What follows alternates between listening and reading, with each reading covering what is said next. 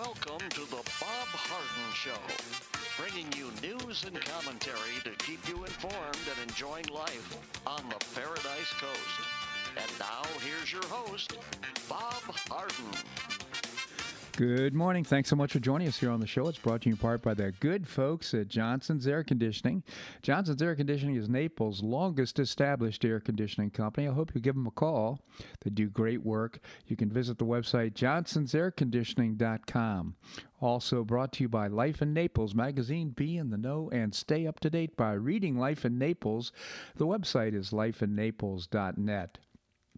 We have terrific guests for today's show, including Keith Flaw, co-founder of the Florida Citizens Alliance. Bob Rommel is our state representative. We'll also visit with Seton Motley, the founder and president of Less Government.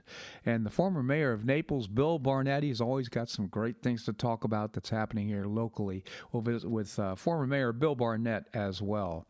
It is December the 23rd, and on this day in 1783, following the signing of the Treaty of Paris, General George Washington resigned as Commander-in-Chief of the Continental Army and retired to his home at Mount Vernon, Virginia.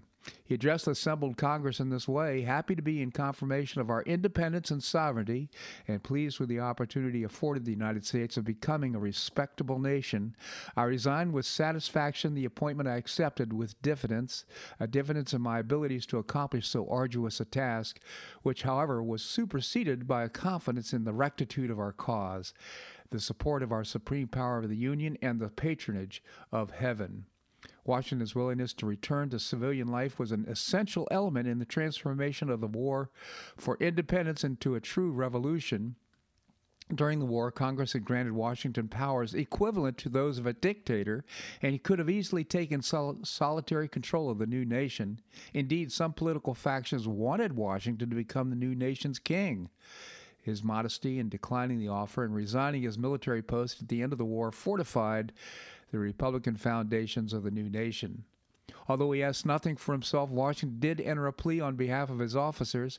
While I repeat my obligations to the Army in general, I should do injustice to my own feelings not to acknowledge in this place the particular services and distinguished merits of the gentlemen who have been attached to my person during the war. It was impossible the choice of confidential officers to compose my family should have been more fortunate. Permit me, sir, to recommend in particular those who have continued in the service to represent to this present moment as worthy of favorable notice and patronage of Congress. The patronage of Washington requested seemed most pressing, as the Army had narrowly survived several mutinies and a near attempted coup at the previous autumn. The veteran officers who had been helped to keep the Army intact desired Western lands, and thanks for their service, their claims would constitute a major issue for the new American government as it attempted to organize the settlement of what had been called the colonial backcountry.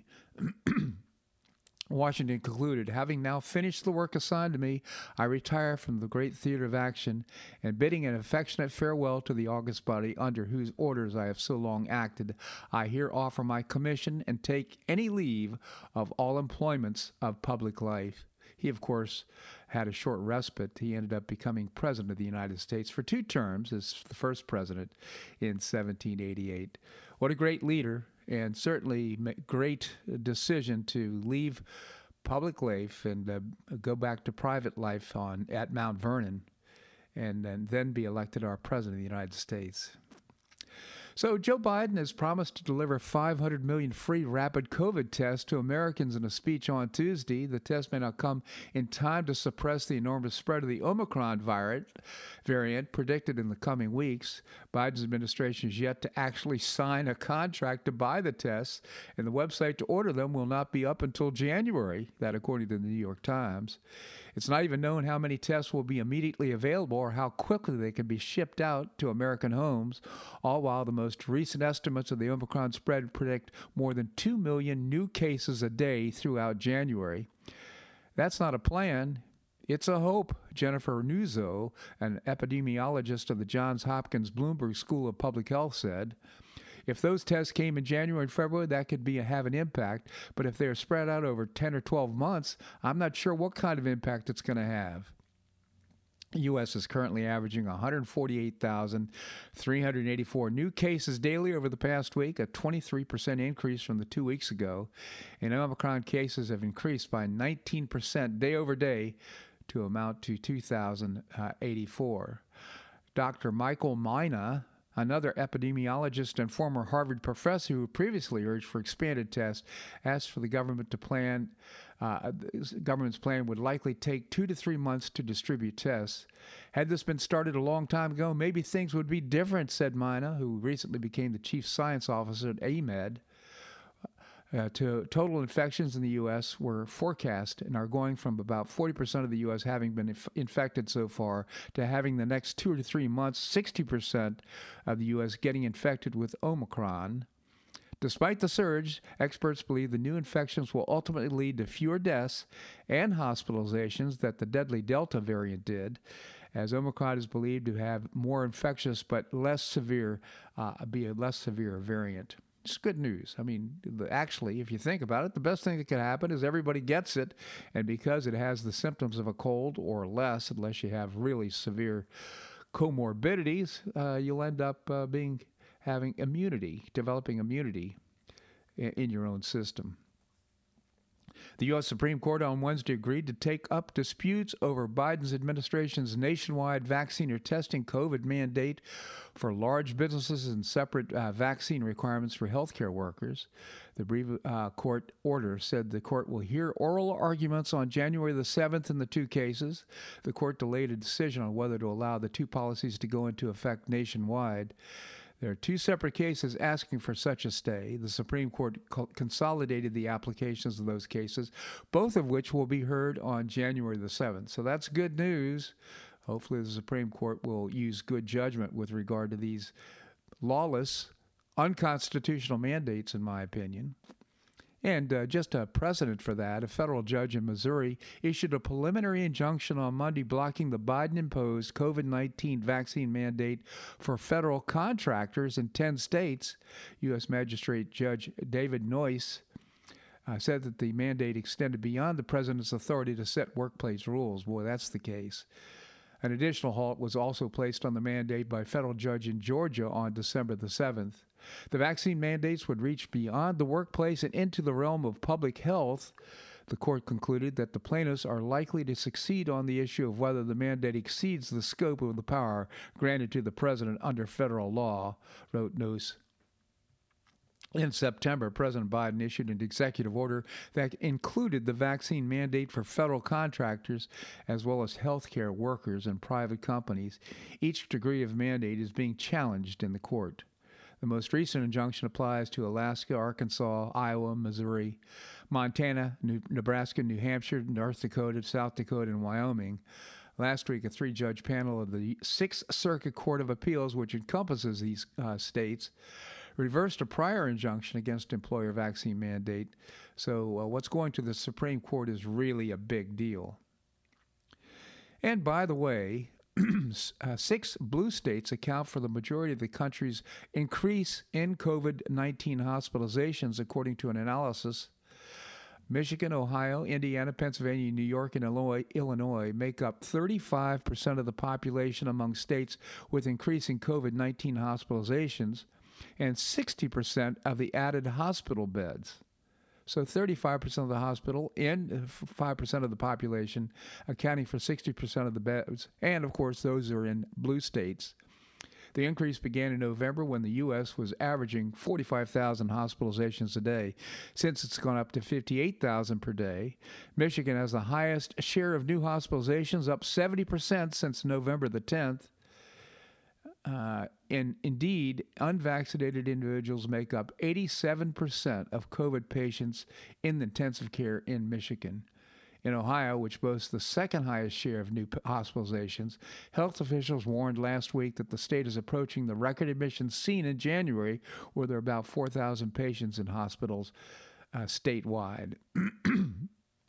New York is the fifth largest share of new hospitalizations, and the governor, unelected Kathy Hochul, announced that hospitalizations with less than 10% capacity must stop performing elective surgeries until mid-January. So, in other words, she's imposing unintended consequences on the, on the public as a result of this mild Omicron variant. While studying the effectiveness of masks reducing COVID is facing new challenges after a researcher highlighted the minimal effect and infection differences between treatment and control groups among 600 villages in Bangladesh. This is a pretty big study. Reported by Just the News, the study originally accused of design flaws and overstating its design flaws upon its release in August showed that new data of only 20 more COVID cases in villages that didn't wear masks. In a total population of 342,126 adults, 1,106 people in the control group tested positive, compared to 1,086 in the treatment group. If you can imagine that, I've had a hard time going from these numbers to the assured conclusions that masks work. Of course, half the group didn't wear masks, half did, and only 20 additional people ended up getting COVID. That is just an insignificant number. I think this is pretty good proof that masks don't work. And nevertheless, right now we have states, blue states especially, who are imposing mask mandates. Again, just the addiction to power is just unbelievable among these people. This segment of the show brought to you by the good folks at Johnson's Air Conditioning, Naples' longest established air conditioning company. I hope you'll visit johnsonsairconditioning.com. Also brought to you by Life in Naples magazine. Be in the know and stay up to date by reading Life in Naples. The website is lifeinnaples.net. Coming up, Keith Law, co-founder of the Florida Citizens Alliance. That and more right here in the Bob Harden Show on the Bob Harden Broadcasting Network.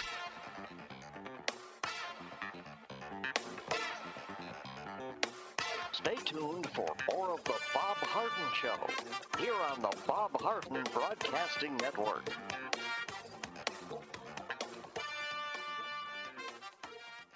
I'm Bob Harden, the host of the Bob Harden Show. One of my favorites for breakfast or lunch is Lulabee's Diner, providing great service, fabulous food, and a rockin' good time. Lulabee's Diner is a throwback to the 60s, complete with great music and a fabulous 60s decor. What I like best is a blend of great food, great value, and terrific service. Most of the friendly waitstaff has been part of Lulabee's for years. I enjoy the great choices for breakfast and lunch, and you'll find the menu has everything and anything to satisfy your taste. Lulabee's offers catering, party platters, lunch boxes, and more. Lulabee's Diner will quickly become one of your favorites for breakfast or lunch. No reservations are needed. Check out the website at lulabees.com and stop by Lulabee's Diner, open from 8 a.m. until 2 p.m. 7 days a week. Lulabee's Diner in the Green Tree Shopping Center at the corner of Immokalee and Airport Pulling Roads. Stop by Lulabee's Diner for fabulous food and for a forever cool rockin' good time.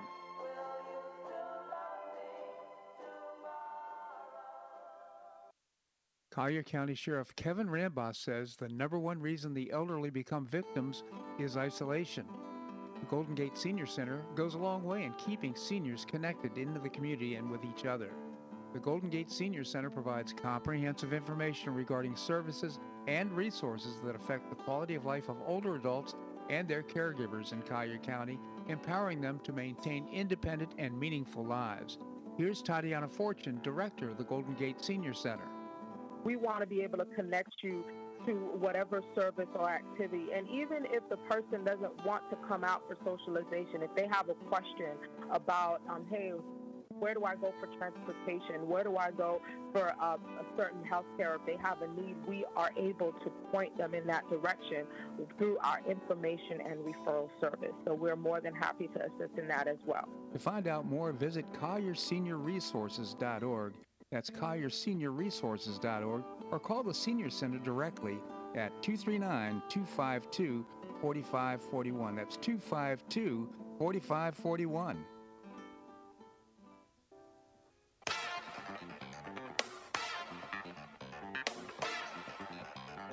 Welcome back to the Bob Harden Show. And now here's your host, Bob Harden. Thanks so much for joining us here on the show. It's brought to you in part by Choice Social. Choice Social is a new, refreshing social networking platform. I hope you check it out. You can find out more and download the app from the choicesocial.us website, choicesocial.us. Coming up, we're going to visit with our state representative, Bob Rommel. Right now, we have with us Keith Flaw. Keith is the co-founder of a terrific organization doing great things for public education in Florida. It's the Florida Citizens Alliance. Keith, thank you so much for joining us. Good morning, Bob, and Merry Christmas to you and your listeners. Merry Christmas to you as well, Keith. So right now you've had a great year, I think a great decade, quite frankly, in the things that you've accomplished in terms of improving the quality of education. Among them, for example, really being a key force in overturning Common Core. What are some of your new projects now? We're kicking off in January a statewide major project to really help parents across and grandparents, but community members across the state to understand what's going on in our schools relative to critical race theory, the pornography and age-inappropriate materials, and the transgender LGBTQ movement. We've got 8 counties so far that have signed up to this, and I really think we'll do a number more than that. But the problem we have, I think, is some parents and grandparents realize what's going on these 3 subjects, but many of them don't. And if they don't understand what's going on, then they can't, they're not prepared to deal with it. So. Right.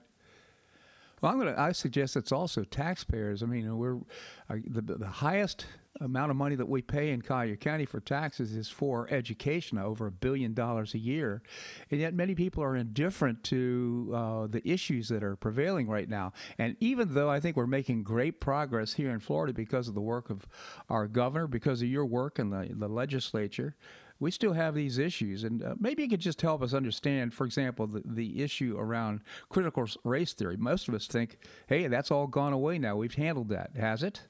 No, absolutely not. In fact, let me just focus all 3 of these in Collier County. Back in June, Florida Citizens Alliance led an effort to try to challenge the English language arts textbooks that Collier was adopting. $3 million, and then now they're those for K through 5. Now they're adopting grades 6 through 12. They adopted books from Houghton Mifflin that were subtle in the textbooks, but the teachers' manuals that went with those textbooks was not subtle. It was very evident. Right after that challenge, we forced a hearing. Right after that, we did a public records request and found out that Superintendent Patton had bought 400 books called Unconscious Bias in Schools, which the very premise of the book is that if you're white, you're racist. And then she proceeded to have 10 training sessions. 10 training sessions for all of our administrators and principals on dealing with this in the classroom. So, I mean, that's an example of, number one, where the school board and Patton actually lied to us, but 2, demonstrating that critical race theory is alive and well in Collier County. So that's one example. Switching to the pornography, I think you're aware that we updated our pornography report that we'd done 2 years ago with an additional 50, or with a total of 58 novels. Collier County has 66% of those novels that are either pornography or age inappropriate.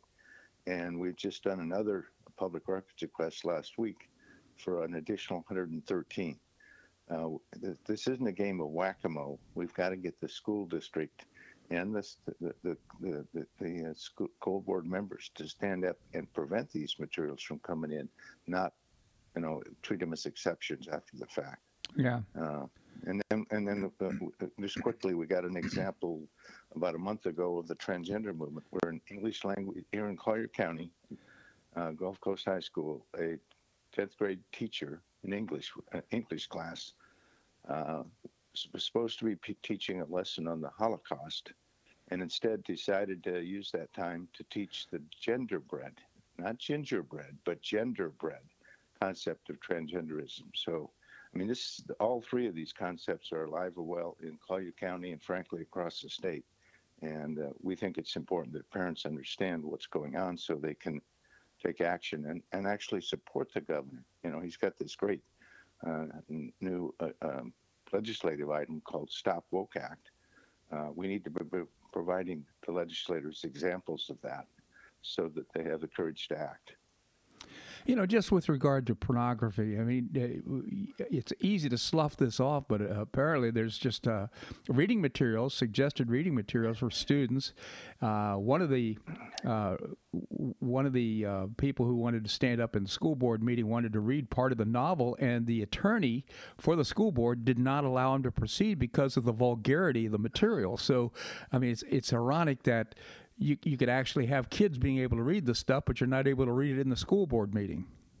That's exactly right. And frankly, one of the tactics that we plan to kick off across the state is to get parents and grandparents to come forward and do just what you just described and force the issue.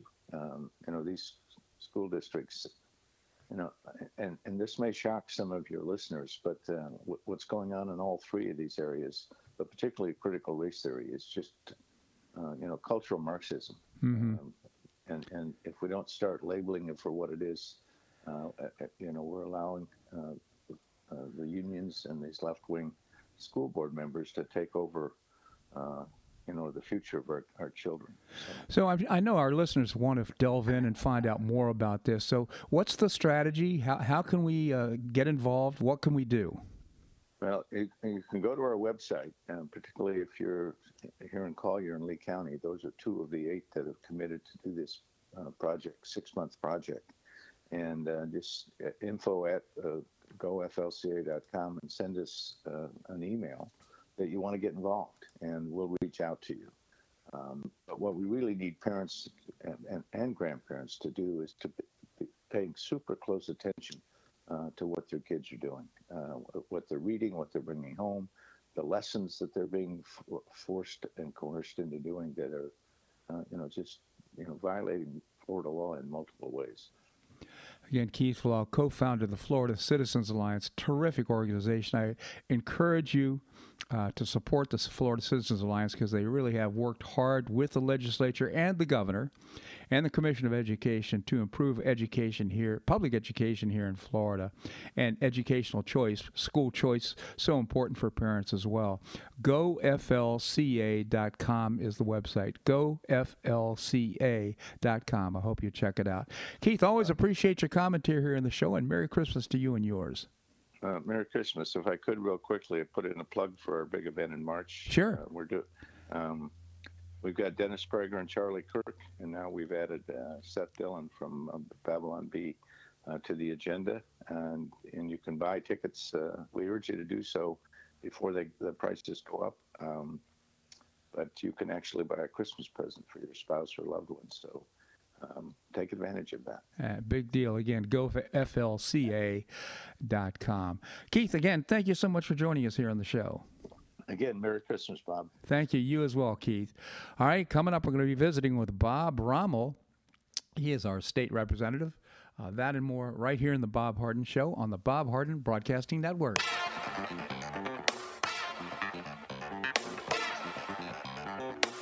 Stay tuned for more of the Bob Harden Show here on the Bob Harden Broadcasting Network.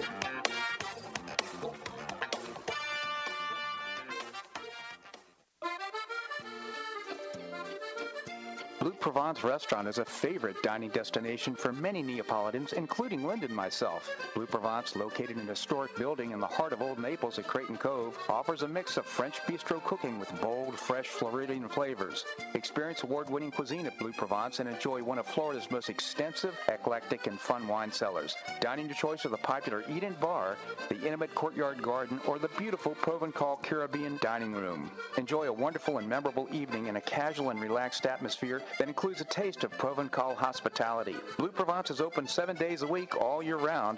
Visit BlueProvenceNaples.com for reservations, everyday specials, and coming events.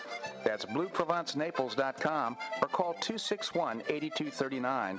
That's 261-8239. Blue Provence French Restaurant in the heart of Old Naples.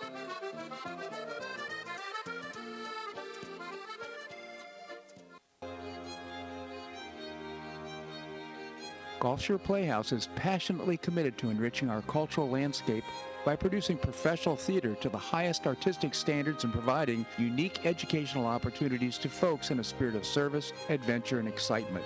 Over the past 15 years, the Playhouse has expanded immensely, outgrowing its current facilities. With dreams of expanding even further in order to better serve the community, broaden the economic impact, and strengthen the cultural fabric of our region, it's time to build and move into a new home. A 44,000 square foot state-of-the-art theater and education center will be built on 3 acres at the corner of First Avenue South and Goodlet Frank Road, allowing Gulf Shore Playhouse to achieve those dreams. To find out more about Gulf Shore Playhouse, this state-of-the-art performing arts center, and about the season's exciting productions, visit GulfShorePlayhouse.org. That's GulfShorePlayhouse.org. We'll see you at the show.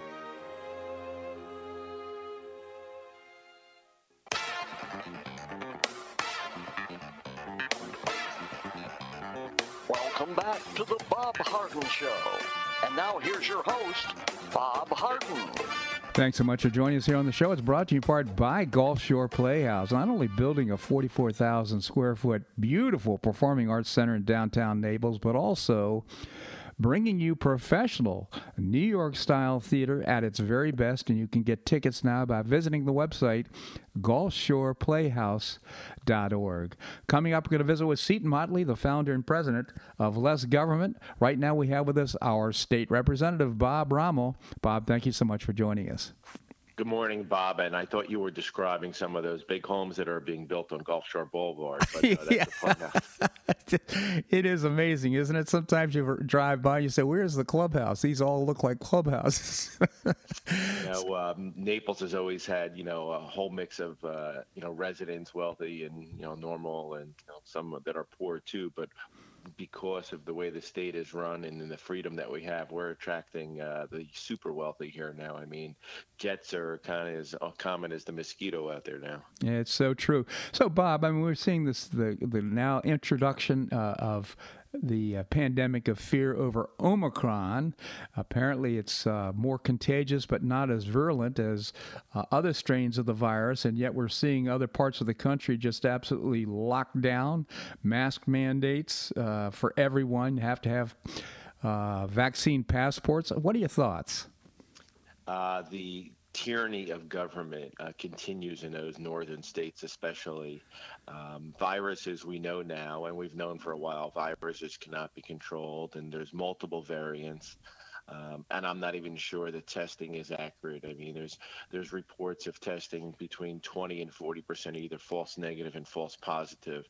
And again, I'm not even sure why anybody's being tested anymore. We have vaccines and we have multiple treatments for those that get sick. And if you feel sick, you go get treatment now. And again, not to take it lightly, but it's still a disease or a virus that affects mostly older people that have pre-existing conditions or greatly obese people.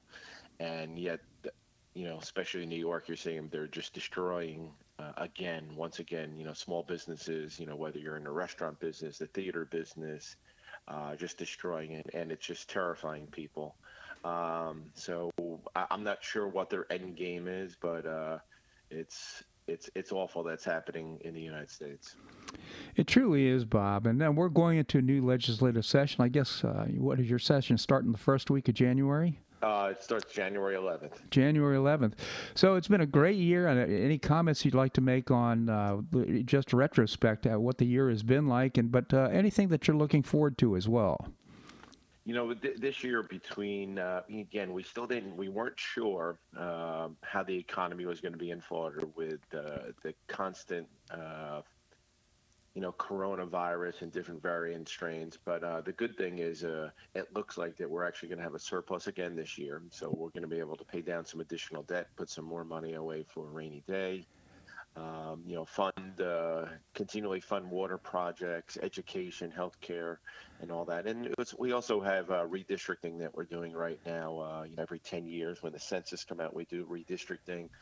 And everybody always gets a little bit nervous because, the boundary lines for whether you're in the Florida House, U.S. Congress, or even local county commission races, they do change, based on population growth. And So that's going to be the main focus there. I have a couple minor bills this year, but nothing too major. We got a lot accomplished last year. And again, being in a state that's open for business, schools open for children, churches are open, travel is open. Our economy, actually, travel-wise, is the best year ever by 30%. So people can travel. Yeah. People can travel safely. People can go to the restaurants. They can go to theme parks. They can do it safely. And we still have 1,100 people a day moving into the state. And some people don't like that, but that's, sometimes you get that with success. Yeah, I saw, I went down to Fifth Avenue South. Boy, the place is just raging with activity. It's just unbelievable. I saw a letter to the editor of the Naples Daily News of a guy complaining that nobody's wearing masks, and he's had it in Florida, in Naples. He's not going to go back to Fifth Avenue South. And I'm thinking, well, you know what? That's a personal choice. Just stay home. I mean, my goodness, I just read a thing this morning that masks, there's a study in Bangladesh that showed that masks aren't providing any kind of difference or protection whatsoever. But for some reason, some people want not only that for themselves, but also for everybody else.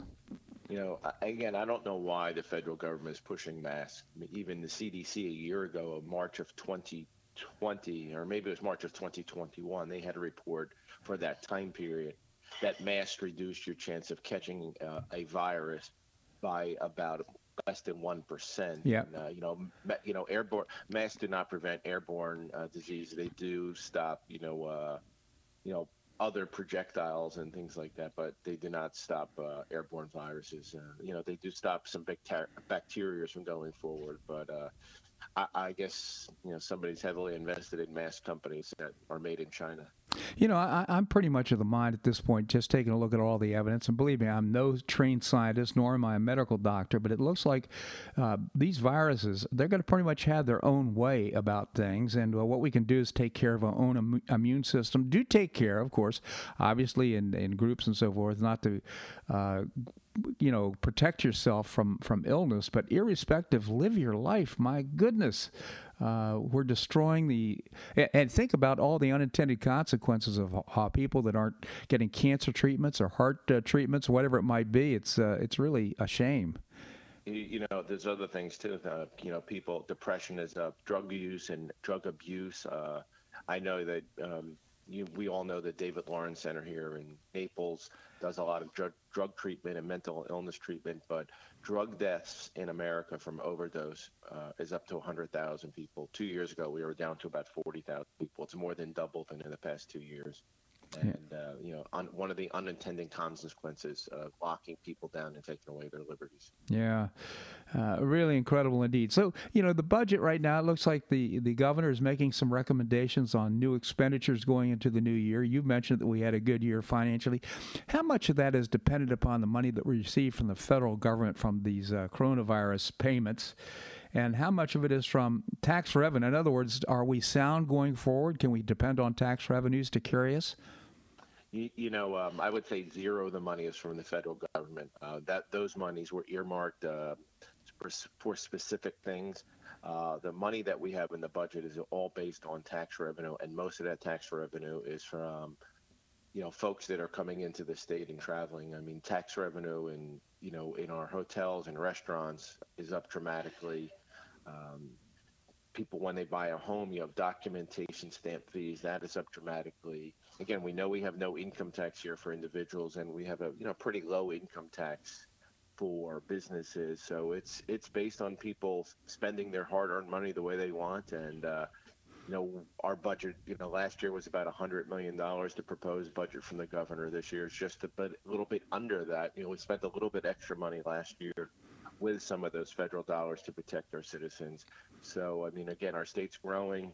We're doing it wisely. We're thinking about the future. And maybe that's why everybody's coming. Again, our budget's, I just said, about $100 billion in New York, which is less people by 10%. Their budget's about $215 billion per year. And all that money, where it comes from? their citizens that live there. Yeah, I mean, it's just incredible. I'm pretty proud of the fact that we live in a state that has the smallest number of public employees, Florida public employees, per 100,000 residents in the nation. So, in other words, we have done a good job of managing our number of employees pretty well, and I think that's a real credit to the governor as well as to you, Bob, and other legislators in Tallahassee. Just the opposite of what we're watching in Washington, as Washington is, trying to force the nation to be shut down. They want to hire 80,000 additional IRS agents to spy on us. Unbelievable. Bob Rommel again believes in small government, doing a great job in Tallahassee. Bob, I just genuinely appreciate your commentary here on the show, and I hope you and your family have a wonderful Merry Christmas. You too, Bob. Merry Christmas to you, your family, and all your listeners, and God bless everybody. God bless you as well, Bob. Thank you. All right, coming up, Seton Motley. Seton is the founder and president of Less Government. We're going to do that and more right here in the Bob Harden Show on the Bob Harden Broadcasting Network.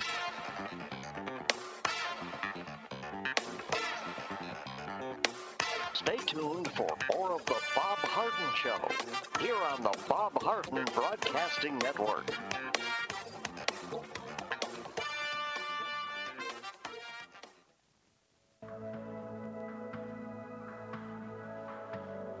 Do you suffer from joint pain in your shoulders, hips, or knees? I was suffering from debilitating pain in my knees. On a referral, I saw Dr. George Markovich with the Institute for Orthopedic Surgery and Sports Medicine. He successfully treated my symptoms and pain for several months. Finally, having exhausted all alternatives for pain management, Dr. Markovich and I agreed that surgery was my best alternative. Dr. Markovich replaced both of my knees in 2006, and I now have full range of motion in both knees, and I have no pain. I now play golf and exercise free of debilitating pain in my knees. Don't suffer needlessly with joint pain. Call orthopedic surgeon Dr. George Markovich with the Institute for Orthopedic Surgery and Sports Medicine at 482-5399. That's 482-5399. He did a great job for me, and he'll help you too.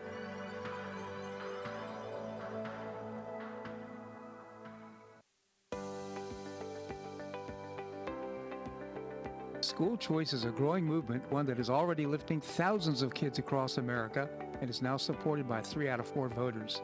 The Optima Foundation, a 501c3 nonprofit, was founded to support the establishment and expansion of superior schools of choice. Optima's goal is the successful launch of Hillsdale College, classical academies, and other schools of excellence, serving kindergarten through 12th grade. The mission is to train the minds and improve the hearts of young people through content-rich classical education in the liberal arts and sciences with instruction in the principles of moral character and civic virtue. A terrific product of the process, Naples Classical Academy opened this fall, and a classical virtual school, Optima Classical Academy, will open in 2022. Find out more by visiting optimaed.org.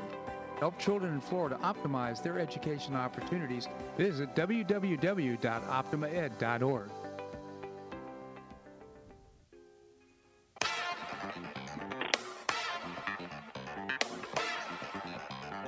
Welcome back to the Bob Harden Show. And now here's your host, Bob Harden. Thanks so much for joining us here on the show. We're providing you news and commentary rooted in a commitment to individual liberty, personal responsibility, limited government, and the rule of law. Coming up, we're going to visit with former Mayor of Naples, Bill Barnett. Right now we have with us Seton Motley, the founder and president of Less Government. Seton, thank you so much for joining us. Good morning, sir. Good morning, Seton. Tell us about Less Government. We exist to reduce the size, scope, and sphere of influence of government, and it's not happening very much. Yeah, well, we're trying. it's taken a monumental. The tide is going out right now. We need to get new leadership in place. Seton, you wrote a great column. Now, when even the WTO is brighter than our domestic American last proponents, it's really interesting. Maybe you could tell us about it. Yeah, there was an interesting ruling at the World Trade Organization. Once again, the reverberations of Trump keep reverberating after he's been, let's just say, no longer president. I still won't say lost. Right. But anyway, he put up pressure on the World Trade Organization to reform. And one of the reforms he said was, you guys haven't modernized your enforcement mechanisms and your enforcement policies to what's screwing up trade today. Yep. It's not what it was when you guys formed yourselves. And one of the things he pointed to was subsidies, was domestic subsidies and thus exported subsidies in various countries around the world from governments pouring money into industries, and then when those industries manufactured products and put them on the global market, it screwed up the global market because they could charge an artificially below market price, and that undercut producers in countries that weren't getting subsidized. Now that's a big deal, Suitin, because it actually puts businesses, industries out of business. I mean, it's not another draw to move out of the country. Yeah. If we're going to tax and regulate and not subsidize our businesses, and I'm not calling for subsidies for our businesses, don't misunderstand, but I'm talking about from a mathematical standpoint. Right. We're going to tax, we're going to regulate, we're going to have minimum wages and all these things, and then the business looks around the world and sees China and India and Brazil mass subsidizing their producers. Well, they're going to move there. They're not going to stay here, and that cost us millions of jobs over the last 50 years. So Trump wanted the WTO, the World Trade Organization, to begin looking at these subsidies as a violation of international true, fair, free trade. Well, they just ruled against India. India subsidizes the heck out of their sugar, and the World Trade Organization found them in violation for the last, I think, for a 6-year span of subsidizing and thus violating international norms on trade. And, of course, India's appealing because that's what everybody does, but that's a big move. Now, in the teeth of this article, or this story, that India was found guilty of undercutting American producers with their subsidies, in the teeth of what is now, an 8-month, 9-month supply chain shortage that has revealed us to be woefully over-dependent on stuff made somewhere else besides here. Right. This moron, I can't remember his name, I don't want to bother to remember his name, wrote an article complaining specifically about our domestic farm subsidies. Or our farm program, excuse me. I need to retract that because there are no subsidies in our farm program. It's just baseline price protections and stuff like that. Again, in place to offset our being flooded by internationally subsidized crops. And I'm like, how do you witness a 9-month global supply chain shortage that shows we don't make anything anymore? Yep. How do you see what's going on at even the WTO says these subsidies are screwing up trade? And the supply chain shortage says to any average American, perhaps creating the Rust Belt and moving millions of jobs overseas wasn't a good idea. And then find time in your day to attack a minuscule program meant as a tiny offset to these giant subsidies that are overrunning every manufacturer that still is here in the United States. Yeah. And remember, just keep in mind, think of farmers and ranchers, food producers, as food manufacturers, because that's basically what they're doing. They're manufacturing food here in the United States, and they're being overrun by subsidized crops and beef and pork and everything from overseas. And we're trying to keep them alive because we'd like to have some domestic food, if at all possible. Although, again, supply chain shortage. Yeah. And this guy finds time in his day to attack this tiny little minuscule program with zero subsidies when India is just found to be subsidizing billions of dollars worth of sugar alone, let alone what else they're doing. And as I say in the piece, the U.S. has previously accused India of subsidizing a whole array of products and industries, steel, from everywhere from steel. I mean, it runs the gambit. Yep. India runs on domestic subsidies that poison the global market. And in the midst of all this moron writes this article. Yeah, well, it's a real shame because it's not just a matter of supply and inconvenience to Americans, but it's also a national security issue. I mean, if we're not growing our own food, if we can't mine our own rare earth minerals, if we can't create our own semiconductors, we're in real trouble. I mean, again, we've seen it since Biden's supply chain shortage stopped. The economy comes to a halt because we are too overly dependent on overseas goods and services. And one, that's bad from a jobs perspective here in the United States. And like you said, it's a national security imperative because if we can't, the first thing we learned when China's virus hit the world was that 90+% of our drugs, prescription drugs and vitamins are made in China. Yeah. Well, that's a great idea. That's a spectacular idea. And so we've just been cutting our own throats for half a century. Trump starts the process of saying, "Hey, we've got to reverse all of this and re-domesticate everything," and then we see all of this with Biden's supply chain shortage and the global shutdown, and the WTO starting to finally say, "Hey, perhaps we should look at subsidies as a real disruptor of fair trade globally." And then this moron writes this article. Yeah, the other thing is that it's not just simply a matter of somebody seeing an opportunity and starting to, for example, produce sugar.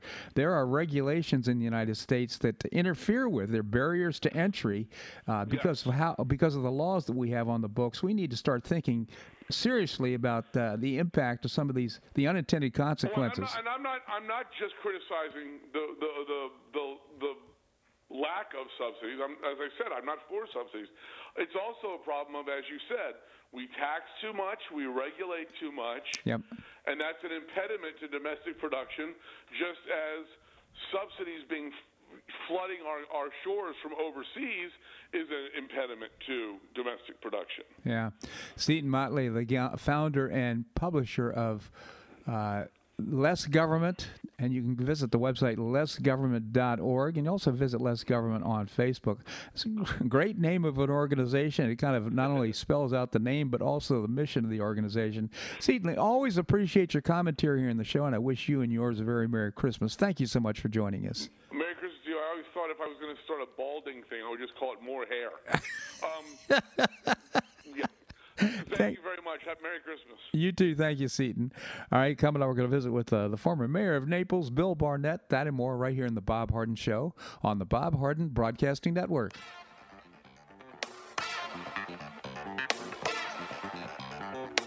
Stay tuned for more of the Bob Harden Show here on the Bob Harden Broadcasting Network.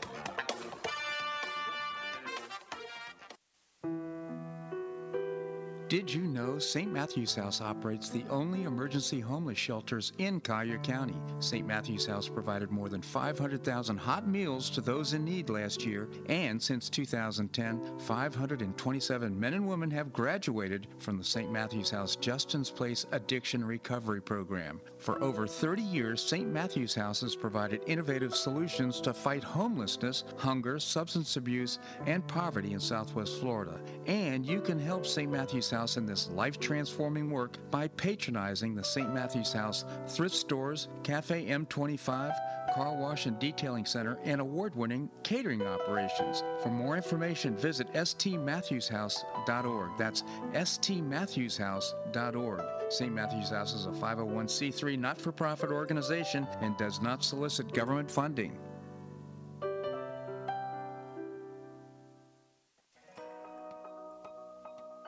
Do you have an extra auto you'd like to donate to charity? Maximize your tax deduction, support your favorite charity, and help a local child in need by calling Naples Auto Donation Center. Naples Auto Donation Center is a not-for-profit licensed car dealer. Just call NADC at 692-9840 and they'll take it from there. You get a properly documented tax deduction for whatever the vehicle actually sells for. Your designated beneficiary charity gets half the profit after fix-up costs, and the net revenue generated by NADC goes to Friends of Foster Children to provide tutoring and other enrichment activities for foster children the government doesn't provide. And NADC is also one of the few places in Collier County that sells inexpensive cars that actually run to folks who would otherwise not be able to afford one. It's a real win-win. Call Naples Auto Donation Center at 692-9840 or visit the website nadckids.com. You'll be glad you did.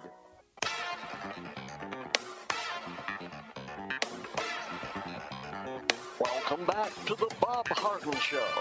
And now here's your host, Bob Harden.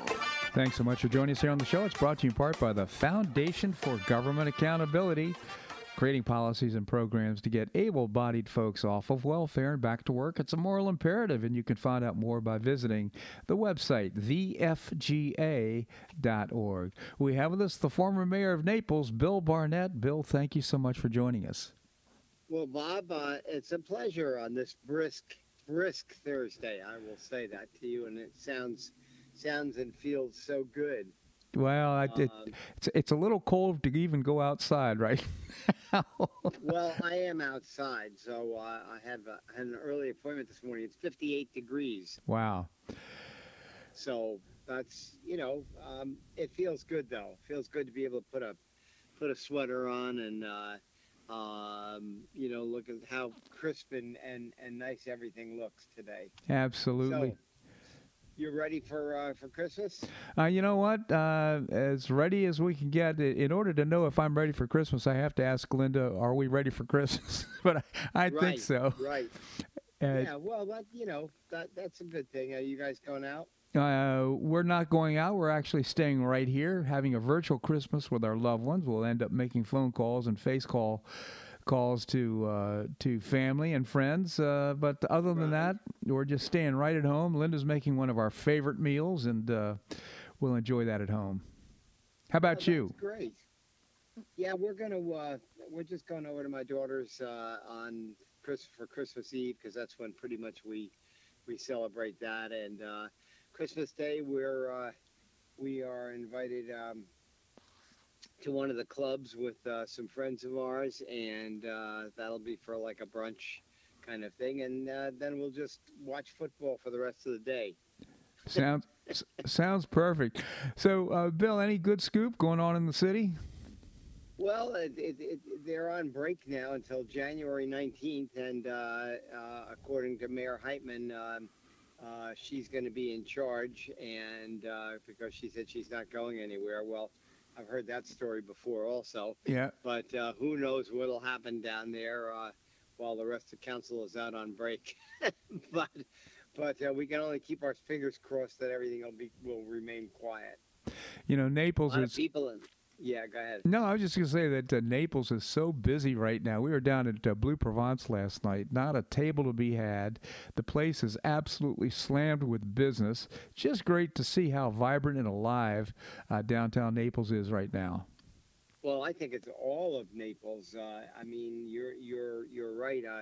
I was down there early. Well, I'd say late afternoon yesterday, and I wanted to go. Have you ever been into Regina's, the little ice cream store right on the corner of 5th and 8th? They've been there for, 30 years right. At least. And they have a flavor called pralines and cream. It's like Port Royal pralines and cream. And it is the best. And I'm trying to figure out, since I'm running errands down there yesterday, how can I get in there? Where can I find a parking spot? Because the garage was pretty full already at like 4:30. And so I'm looking. Finally, I see a spot. I grab the spot and walk over there, get my ice cream, and head out. But 5th Avenue South was busy. It was early, but I mean, people were already heading to restaurants and walking up and down, and it's just nice to see. It is great to see. And how about the traffic? I mean, you'd see it's starting pretty early. Well, yeah, it did, and it's funny because you know what, Bob? After all these years, I'm really used to it. You know, and I hear people all the time. You know, they will say to us old timers, they'll say, "Oh my God, how do you deal with this? How do you deal with this traffic and whatever?" And you know, you've been here as long as we have, you get used to it. You know, so it's an extra 10 or 15 minutes or so. You're stuck in a line for a little bit. I mean, it's like. I always tell people it's not the Long Island Expressway or the LA Freeway. You know, be thankful. Or it's not the Beltway in Washington, D.C. I can recall just sitting there for 40 minutes, hardly even moving. So it's of course, you can take the back way for the most part during the season here in Naples, but it's just a minor inconvenience compared to other parts of the country. Oh, yeah. Absolutely, for sure. But yet they managed to make a lot of noise about it, and how can this be, and what's happening to our city and our county and whatever. Well, people are moving here. We know that for a fact. I mean, you can see on home sales. I mean, as soon as something goes on the market, there's 4 people that are bidding on it. It's so true, Bill. I mean, even if you thought about selling something, where would you move if you know what? Well, it would have to be out of. I think it would have to be out of Florida or somewhere up in rural. You know, and even they're growing, I guess, Florida. But I don't know a lot of people that want to move out of here. That's the thing. They want to move here, but they don't want to move out of here. So, and I guess that's a good thing. You know what I mean? It is a good thing. Hey, you know, I'm reminded of something, Bill, and you have a granddaughter who was terrific in ballet, was hired by the... Right. I mean, I just wonder if there's any update. She's such a talented young woman. She ended up doing ballet for the Boston Ballet. Well, what she did was last year, she decided that she wanted to go to college. And so she went to them and she said, I want to go to college. And I think I'm going to leave. And they were really upset. But they were very supportive of her. And so she's at Indiana University. She's a junior this year. And she was taking dance because Indiana and USC are the 2 best dance colleges in the country. And so she got accepted into Indiana, and she absolutely loves it because she wanted a degree, and she can always go back. I mean, she's young. So she can graduate college, she can major in dance, she can do, but she's also majoring in business, so it's good. But so she's doing great, but she loved her ballet years. Yeah. But you know, moved on a little bit, and I'm happy for her. She knew what she wanted to do, and I think that's great because you know they burn out fast. Well, they do, and you know the opportunities for people in ballet are just so minimal compared to other types of professions. But not only do you have to be the very best at what you do, but also, I mean, if you get injured or you get hurt or you start to age, there's no opportunity. Right, exactly. And then when you throw in the pandemic and everything else, and look what that did to all their shows and everything. So I think she made the right move at the right time, and as I said, she's absolutely loving it, and it's a good school. So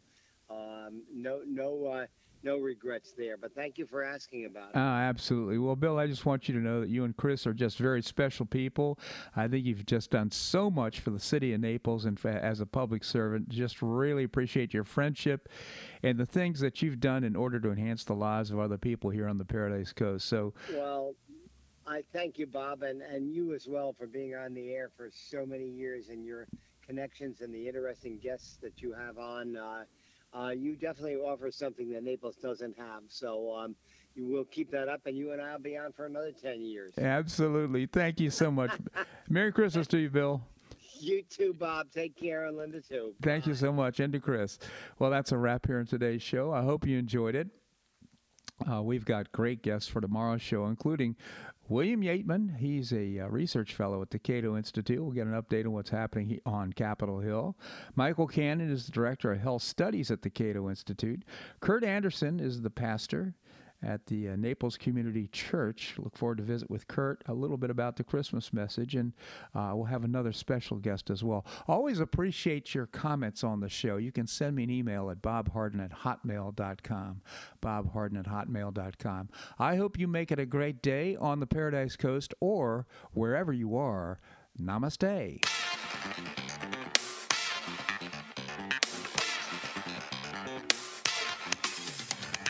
Thanks so much for listening to The Bob Harden Show on the Bob Harden Broadcasting Network. For more information and audio files of previous shows, visit www.bobharden.com.